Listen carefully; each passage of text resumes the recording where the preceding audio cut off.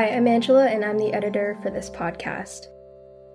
Kim, Panya, and Lucy will be taking a short break for this summer and will resume in the coming fall. For now, please enjoy one of our past episodes.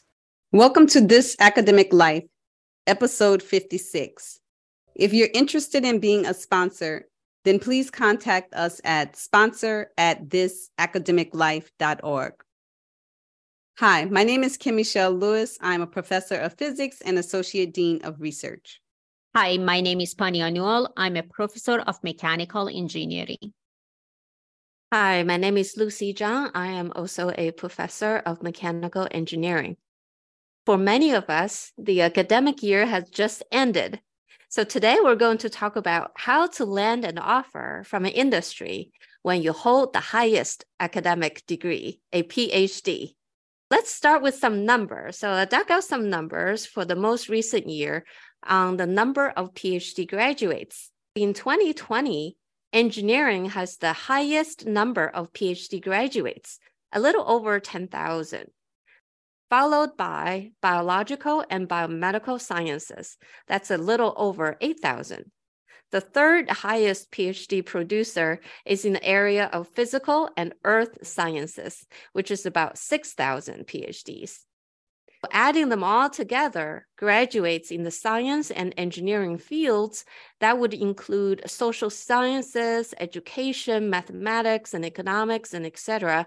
The U.S. universities produced about 34,000 STEM PhDs.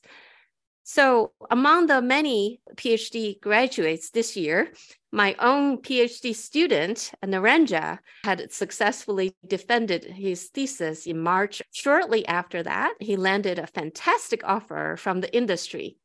So without stealing his thunder, let's hear from him about his adventure and experiences in this process. Hi, Narendra. Welcome to the show. Hi, everyone. Thank you for having me. I'm very excited to be part of the podcast. Great. So let's get started. Can you tell us very briefly your background? What do you do for research?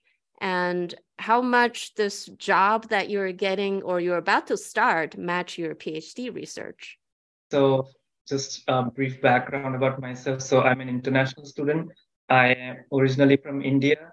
And I got my bachelor's and master's in mechanical engineering in India. And shortly after that, I started working for a US-based company as a product development engineer. I worked there for 2 years and I learned a lot of things, but I realized that I wanted to do something else for my long-term career plans.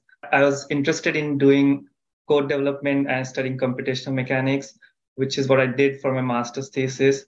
So I came across Dr. Zhang's research and I thought it was interesting. So that's how I ended up as a graduate student at Rensselaer Polytechnic Institute. So our group, we develop software and we develop algorithm for simulation of fluid structure interaction. And we have an open source software. So if I have to summarize my particular research, so what I did was to expand the capabilities of our software by coupling it with different third-party softwares. Coming back to your third question, did my job description match my PhD research? So I don't think it's very rare that your job description will match your PhD research 100%. But for my case, my employer, they were looking for someone who has experience with C++, who has experience with software development, and who also has a background in numerical methods. So I would say it was a pretty good match with my resume, but it's not going to be like 100% match or a very close match to your research. So it's important to highlight your skills and experience which are relevant to the job description. When you applied for the PhD program for graduate school, can you tell us what your aspirations were? And can you also tell us if your initial thought was to pursue an industrial job? Yeah, sure. So like I said, I had some experience with code development during my master's thesis, and I really enjoyed that experience. So I wanted to pursue something similar. So first thought of when I applied for PhD, my first intention was to get expertise and deep knowledge in computational mechanics. And I would say, yes, from the beginning, I was more inclined towards industry job. I was interested in like a researcher position in the industry. Particularly, I was interested in software development, and I thought like a PhD would open doors to these like advanced career opportunities. Thank you. So what resources did you use to look for an industry position? I think the most useful resources would be the online job portals like LinkedIn, Indeed, Glassdoor. These are the three portals that I use mainly. And I think it's really important to do networking, for which I think LinkedIn is like the fantastic resource. Everybody, and I'm pretty sure you also use LinkedIn for the networking because, yeah, if you get a referral for a company, then the chances of your resume getting picked up are much higher than you just apply on the company website. So I would say, yeah, LinkedIn would be the top number one. Other than that, I think in the university career fair was also a good resource in making contacts. I was wondering if you mentioned that the campus career fairs. So did you make any connections through those? And also, did you attend any conferences? Because many conferences, large conferences, they have an expo and there are many industries that they participate. Can you comment on that as well? Sure. Yeah, I made some contacts during university career fair. I got some contacts for the potential employers, but before I could contact them, I had the offer that I have currently accepted. But yeah, I would say it was a really important resource. And then coming back to your second question, okay, so I have attended conferences in the past, but yeah, it was before few years before I was planning to graduate, so I wasn't looking for job opportunities at that time. Yeah, I think the timelines for industry and academic positions might not necessarily line up with those conferences. So sometimes industries don't always go to those academic conferences to recruit. And speaking of the timeline, can you walk through your job search in terms of when did you start and how long did it really take you to start putting your resume together? And then how did that overlap? Did it overlap at all with your thesis writing? Yeah, sure. So it did overlap with my thesis writing and preparing for defense. So I'm not sure if you're aware, but for international students, we have a limited time to find a job. So I would say, so we have to first apply for an employment authorization document. So that basically gives us permission to work in the United States. And we have to choose a start date for our job. And after that start date, we only have 90 days to find a job. So we can be unemployed only for 90 days. So as an international student, we have to start early or start preparing early. So I would say I started applying seriously in the beginning of this year, so in January. And then my defense was in March. So there was like a few weeks of gap when I was really busy with preparing for my defense and submitting my thesis. So, and I got a job offer in mid-April. So I would say it took me 2.5 months to get the job offer. But prior to that, I had already started preparing for the job interviews. So I was mostly aiming for software developer positions, and most of these jobs will require like a live coding session or like a coding test. So last year, I would say in October or November, I started brushing up my coding skills and working on my resume. So yeah, I would say the entire process took about like, let's say, preparation and applying maybe like 4 to 5 months. And I feel like maybe I should have started earlier. So like as an international student, you should start early, like start preparing early.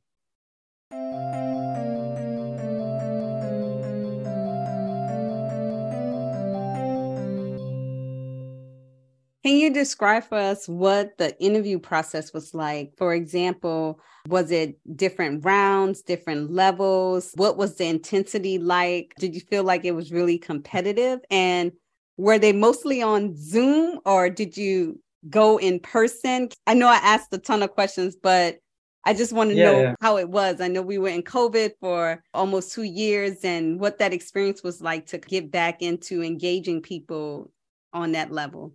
Yeah, absolutely. So I think most of the companies have now switched to virtual interview processes. Very few companies will ask you to visit them in person. Most of the things are virtual. And I was interviewed for a couple of companies, and for each company, you will have at least 2 to 3 rounds. So first, it will start with a screening round that will be mostly on phone, or it can be on Zoom. But for me, it was like just a phone round, and that wasn't very intense technical questioning. It was like a high-level overview of my experience. And for that round, I would say it's important to convince the recruiter that you have the relevant skills or experiences required for the job. Then for the next round, it will be technical rounds. So for me, I would say 3 to 4 technical rounds, which also involved 2 of them were like live coding session. And for 2 of the companies that I was interviewed, they also asked me to do a presentation. So, which I've heard from my friends also, which is very common these days, that they will ask you to do a presentation, like half an hour or 45 minutes presentation about your research to the entire team. And there'll be like an open question and answer round before you go to like one-on-one technical interviews.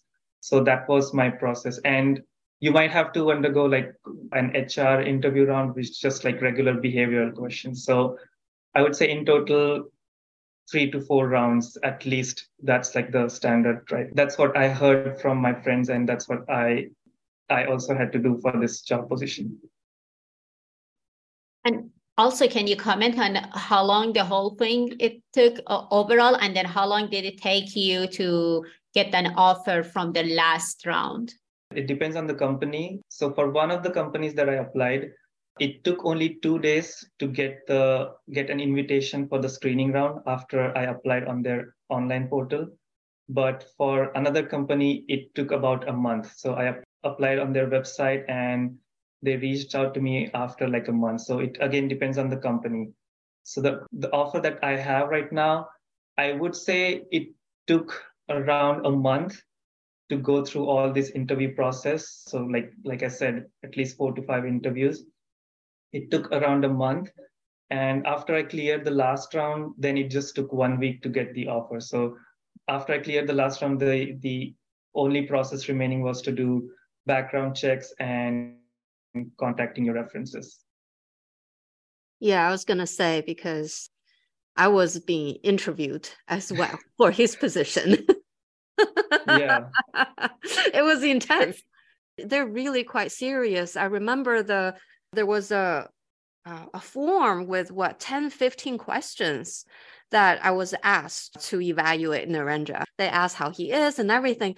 They really go very much in depth with those questions. Not only that, they also say, is there anything we can help him to kind of speed up or ramp up the boarding process in terms of what is his strength and what is the weakness and what is the best way we can work with him.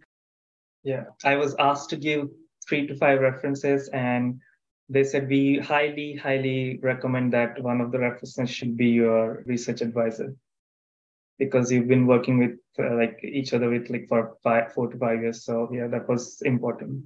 So are you planning to take a break in between your successful completion of your PhD and your new job, or will you just go right into it? I don't know if the 90-day window, how the 90-day window works. I don't know if you have to start your job at the 90-day mark, or once you sign an offer, then the 90 days go away. Like, what are your thoughts? And what's your wish?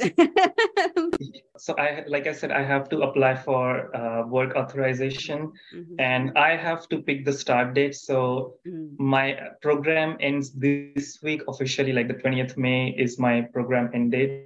And I gave the start date as 20th June. So like 1 month from the program end date. So yeah, so I thought it would be nice to have a break. And Actually, when I applied, when I applied for the work authorization, at that time, I didn't have a job offer. So it's always prudent thing to have a start date slightly later than your program end date so that you will get more time to find a job, because that 90-day clock starts after the 20th June.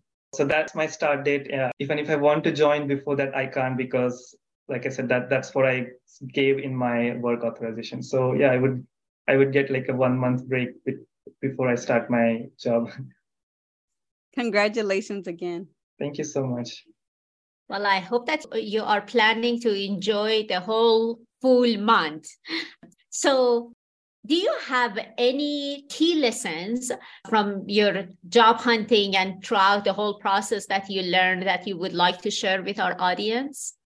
Yeah, sure. Let me just say that I don't have a lot of experience with like this job finding process. I would say I got job offer pretty quickly, but I'm definitely happy to share my experience and whatever lessons I learned. So first of all, I would say it's really important to tailor your resume for each job application. You shouldn't just use the exact same resume for every company. So go through the job description, make sure that you are highlighting the relevant skills and experiences. So you have to do that every time you apply for a new job. Second one is networking. I realized that it's so important to do the networking. Okay, because the chances of your resume getting picked up increase a lot if someone from the company refers to you. So it's really important to do networking. And one thing I found useful on LinkedIn was if you go to a particular company's page, it will show you if there are current employees in the company that went to the same school, or you share some previous workspace. So that can be your like a starting point for networking in that particular company. So that I thought was really useful. And third one is to start preparing early, especially if you're an international student. So that's I would say like my top 3 lessons learned from this process. Fantastic. Thank you so much, Narendra, for sharing with us your experience and your entire job search process. And congratulations again. This is very happy news, not just for him, also for me. Yeah. I envy him and all this really, really nice place. I hope someday we'll visit. And in fact, yeah, absolutely. Yeah, we might collaborate because Yeah. that's what your manager said. Yeah, thank you so much for having me. And thanks a lot, Professor Zhang, for everything and giving me the reference. And I just want to say I regularly follow the podcast, and I think it's very interesting and insightful. And I think it's useful for all the STEM professionals, not just for someone who's in academia. Thank you. Yeah, thank you so much for being our fan and now making it to our show. Yeah. Thank you so much for listening. We hope you enjoyed this conversation. You can follow us on Facebook and listen to our latest episodes on iTunes, Spotify, Amazon Music, or Google Podcasts. If you're interested in being a sponsor, then please contact us at sponsor@thisacademiclife.org. Join us next time for the good, the bad, and the ugly of this academic life.